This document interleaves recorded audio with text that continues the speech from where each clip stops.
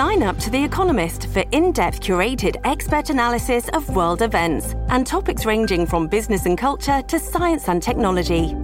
You'll get the weekly digital edition, online-only articles, curated newsletters on politics, the markets, science, culture and China, and full access to The Economist Podcast Plus.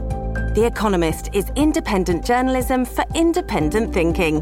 Go to economist.com and get your first month free.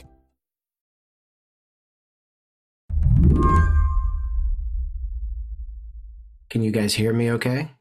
Yeah. Okay, great. Youssef Munayyer is Palestinian-American based in Washington, D.C. He has family and friends that he's been trying to keep in touch with in Gaza, but that's been an almost impossible task. It's extremely terrifying, especially because by this point you've probably lost contact with your loved ones because communications have been effectively cut off, electricity has been cut off, fuel for backup generators to provide electricity has been cut off. So, people are glued to their television screens now, watching what is taking place in the Gaza Strip, perhaps even watching the airstrikes that are killing their families. And they may not know for days or weeks about what has happened to them. Youssef leads the Palestine-Israel program at Arab Center Washington, D.C., where he focuses on U.S. policy towards the region.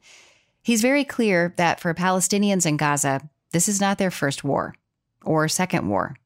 He says people living there have become accustomed to Israeli airstrikes. So much so that oftentimes they can identify from the sound that they hear in the sky whether the Israeli jet that's dropping ordnance is an F-14 or an F-16 or something else. It's an existence that is so foreign to us who do not live in a war zone. And given all of that, what I'm hearing from people on the ground is that this is more horrific than anything that they've ever experienced before. Since Hamas attacked Israeli citizens on October 7th and took almost 200 hostages, including children, Israel unleashed an assault on the Gaza Strip. You can hear the desperation of this young woman, Tala. She's 21. I have only one question. We as civilians, where are we supposed to go? She sent this dispatch from Gaza to Slate reporter Ayman Ismail. We went to schools, they bombed schools. We went to the south, they bombed the south. We went to hospitals, they bombed the hospitals. It's a massacre. Palestinians in Gaza were told to move south, but there have still been airstrikes on southern cities. People lack access to food, water, and medicine, and like Youssef said, to electricity. The suffering in Gaza was made worse this week when a blast struck a hospital, killing hundreds. Hamas blamed Israel for the hospital attack, but Israeli and American intelligence said it appeared to come from another Palestinian militant group. And as the agony in Gaza reached a new pitch, President Biden landed in Tel Aviv. I come to Israel with a single message. You're not alone. You are not alone. The president offered unwavering support to the country in its fight against Hamas in the form of military assets and a promise to keep the Iron Dome supplied. And he pledged aid to Palestinians in Gaza and the West Bank. Palestinian people are suffering greatly as well. We mourn the loss of innocent Palestinian lives like the entire world. But there's been no deviation from the idea that war must go on. And Youssef Munayyer has been watching things unfold with horror. The pace of killing that we are seeing on the ground is unprecedented in the history of Israel's bombardments in Gaza. There is no justification in a war like this because the people who are going to suffer the most are always going to be the people who have the least to do with anything. Today on the show, the situation in Gaza and the region. It's getting worse, and the U.S. is becoming further entangled in it. I'm Yasmin Khan, in for Mary Harris. You're listening to What Next? Stick around.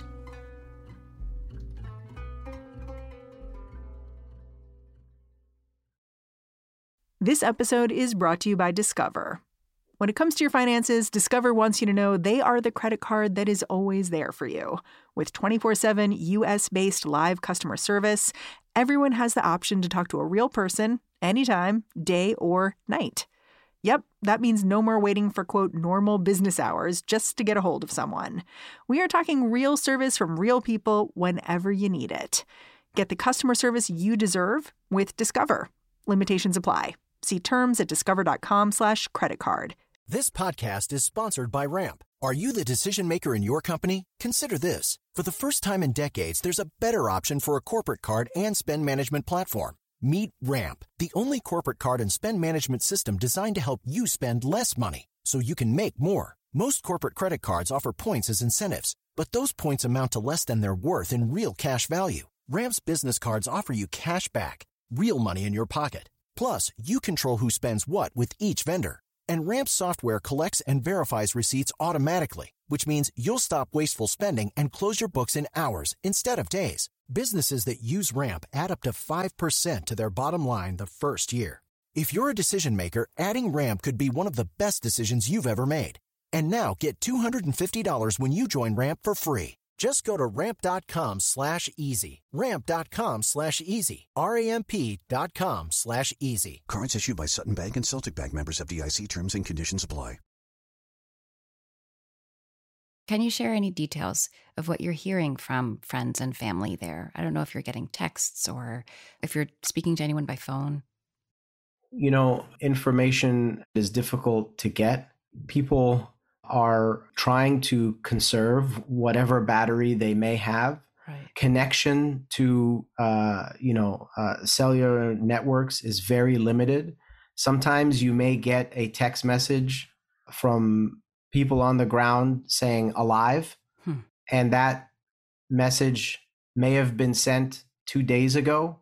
People are trying to charge their phones off of car batteries. And then in the hours that go by where you don't get that message, you wonder why. What does that mean? Are they still there?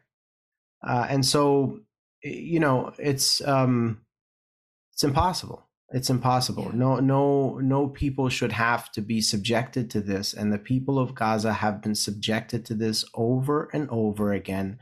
And the only thing the world has told them is that there is no other option but this. Do Gazans have any options for safety anywhere at the moment? No, they don't.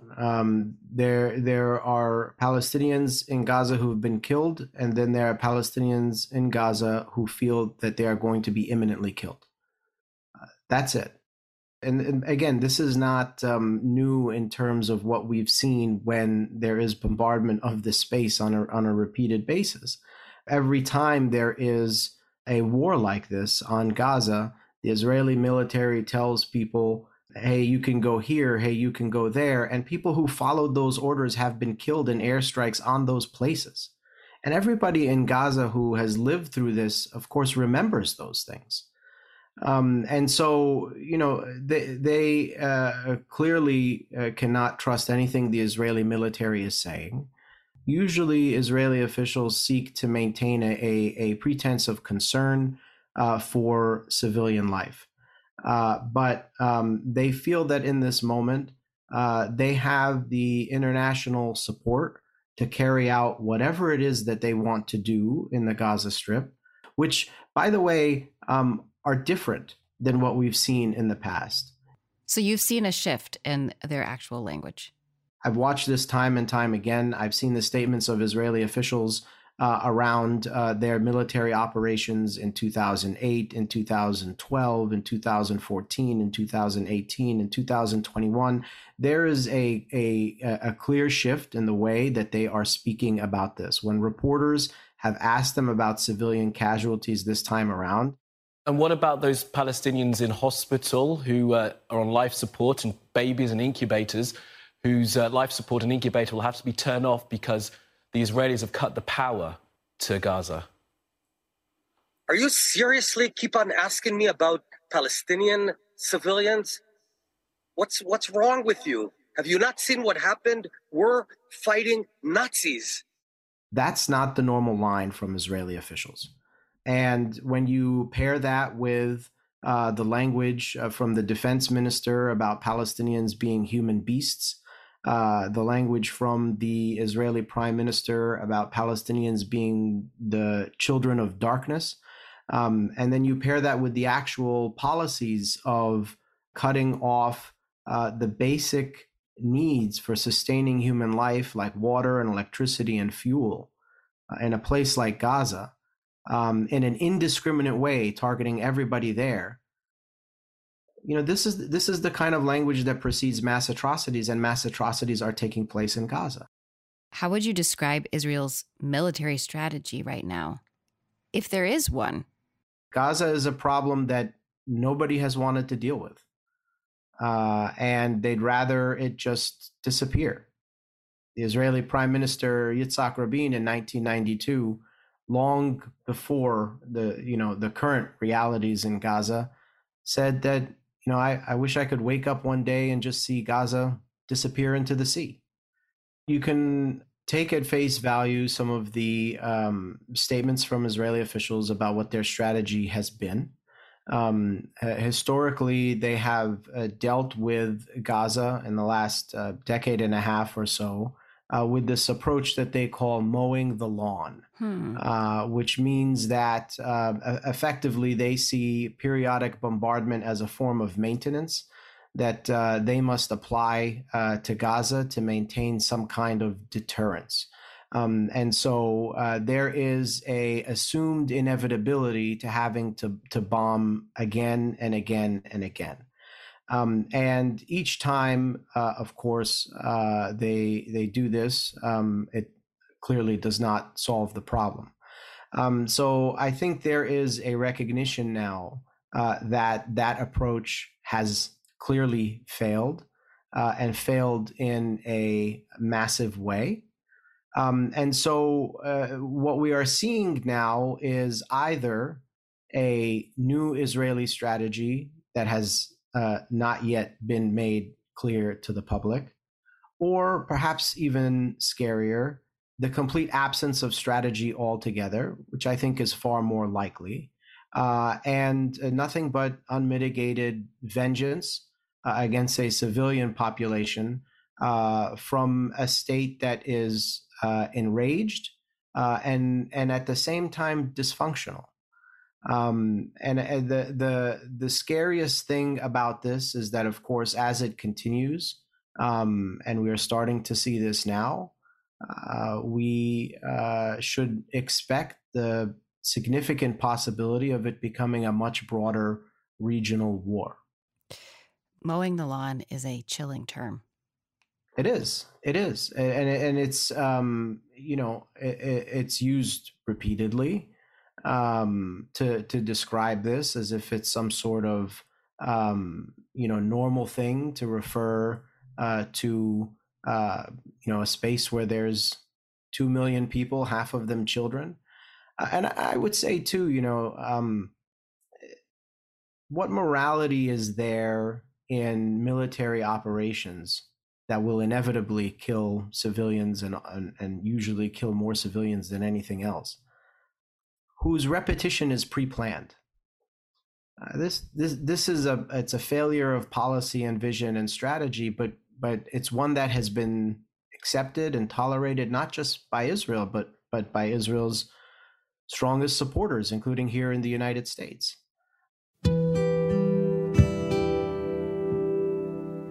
After the break, Biden visits Israel in a show of support, but leaders from Jordan, Egypt, and Palestine cancel meetings with him. So what should the president do to help stabilize the region?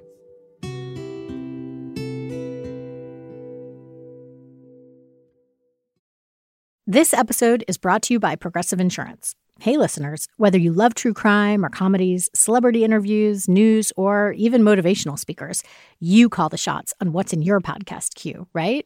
And guess what? Now you can call the shots on your auto insurance, too. Enter the Name Your Price tool from Progressive. The Name Your Price tool puts you in charge of your auto insurance by working just the way it sounds. You tell Progressive how much you want to pay for car insurance. Then they'll show you a variety of coverages that fit within your budget, giving you options. Now, that's something you'll want to press play on. It's easy to start a quote, and you'll be able to choose the best option for you fast. It's just one of the many ways you can save with Progressive Insurance. Quote today at Progressive.com to try the Name Your Price tool for yourself and join over 28 million drivers who trust Progressive. Progressive Casualty Insurance Company and Affiliates. Price and coverage match limited by state law. President Biden was in Tel Aviv just yesterday, pledging that Israel would have what it needed to protect itself. For decades, we've ensured Israel's qualitative military edge.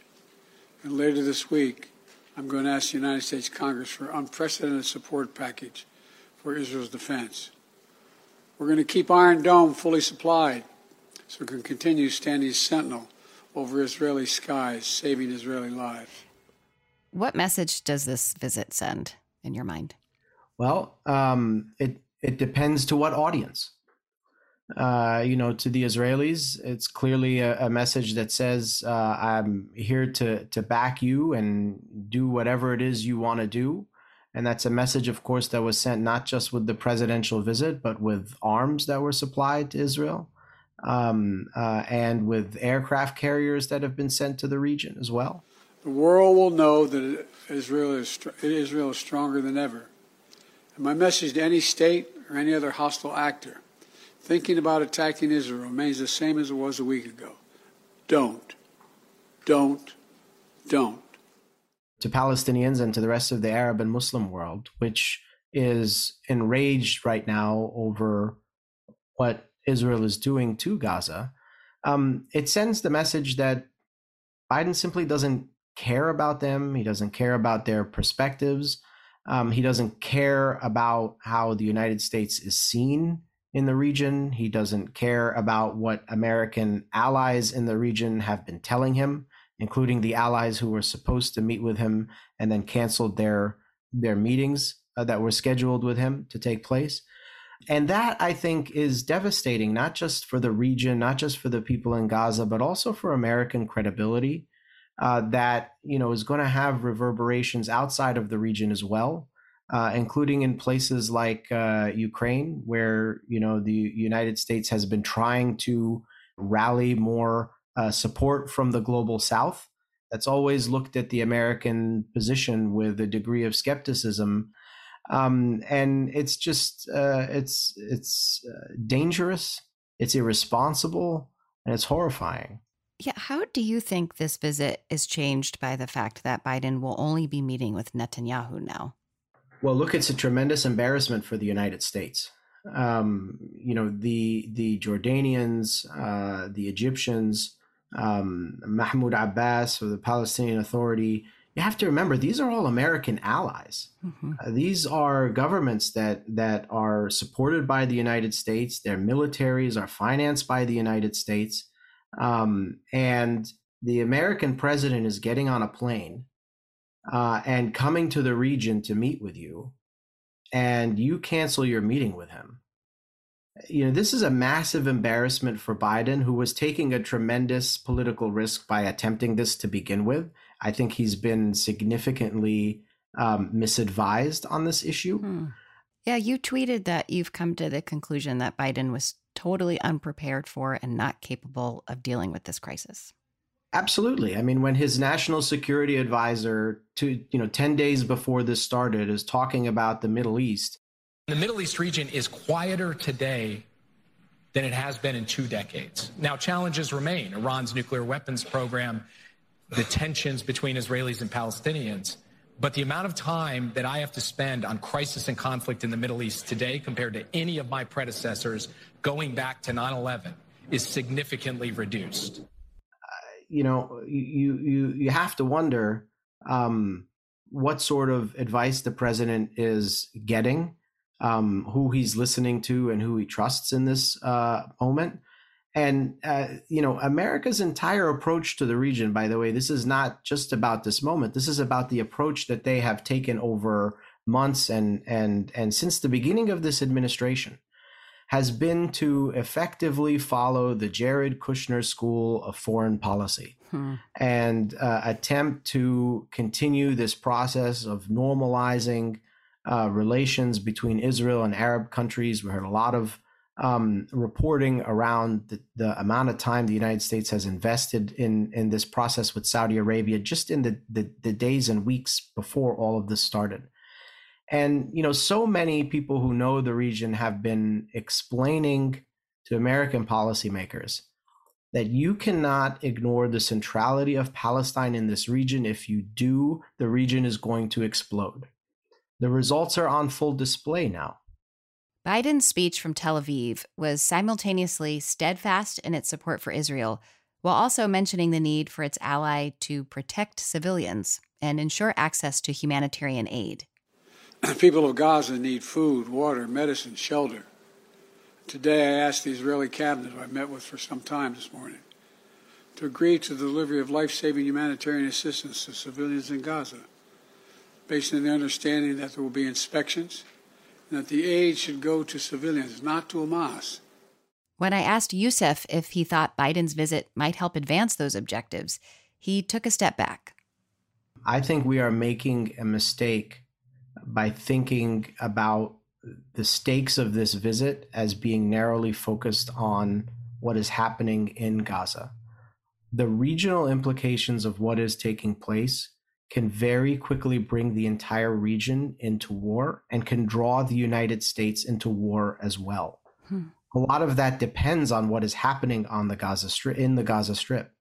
And one would hope that an American president who has his finger on the trigger and is bringing aircraft carriers into the region, understands the stakes of what allowing an Israeli military operation in Gaza actually amount to.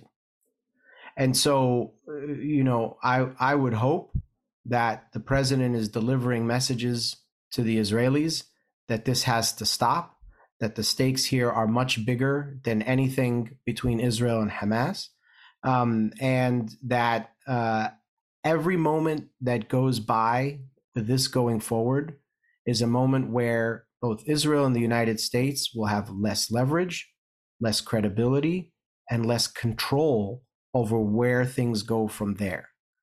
That's the only responsible message that I think could be sent by Biden right now.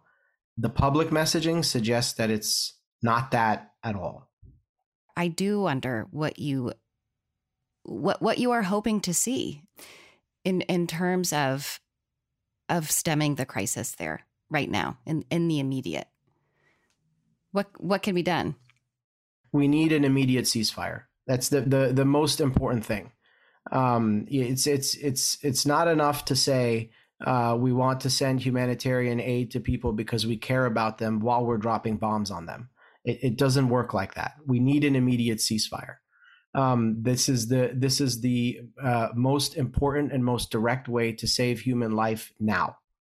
And frankly, it will probably allow for time and cooler heads to prevail to try to prevent a much bigger conflagration in the region that will make what's taking place in Gaza right now seem peaceful in comparison. So I think this is the most urgent concern and need right now to get an immediate ceasefire. The United Nations is calling for it. Mm-hmm. Others have called for it as well. But it's I think the most prudent course of action right now. Thank you very much for your time and all of your patient explanations. I appreciate it. Thank you for having me. Youssef Munayyer is the head of the Palestine-Israel program at Arab Center, Washington, D.C. That's the show. If you're a fan of What Next, the best way to support our work is to join Slate Plus. Go to slate.com/whatnextplus to sign up. What Next is produced by Elena Schwartz, Rob Gunther, Anna Phillips, Paige Osborne, and Madeline Ducharme. We also had help from Slate's Ayman Ismail. We're led by Alicia Montgomery with a little help from Susan Matthews. Ben Richmond is the Senior Director of Podcast Operations here at Slate. And I'm Yasmin Khan, in for Mary Harris. Find me on Twitter. I'm at Yasmin Khan. Thanks for listening. Talk to you soon.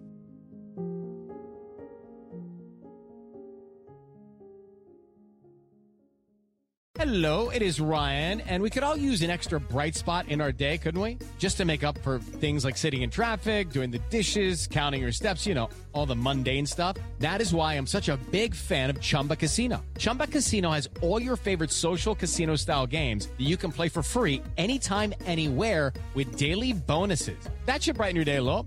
Actually, a lot. So sign up now at ChumbaCasino.com. That's ChumbaCasino.com. No purchase necessary. VGW Group. Void where prohibited by law. See terms and conditions. 18+.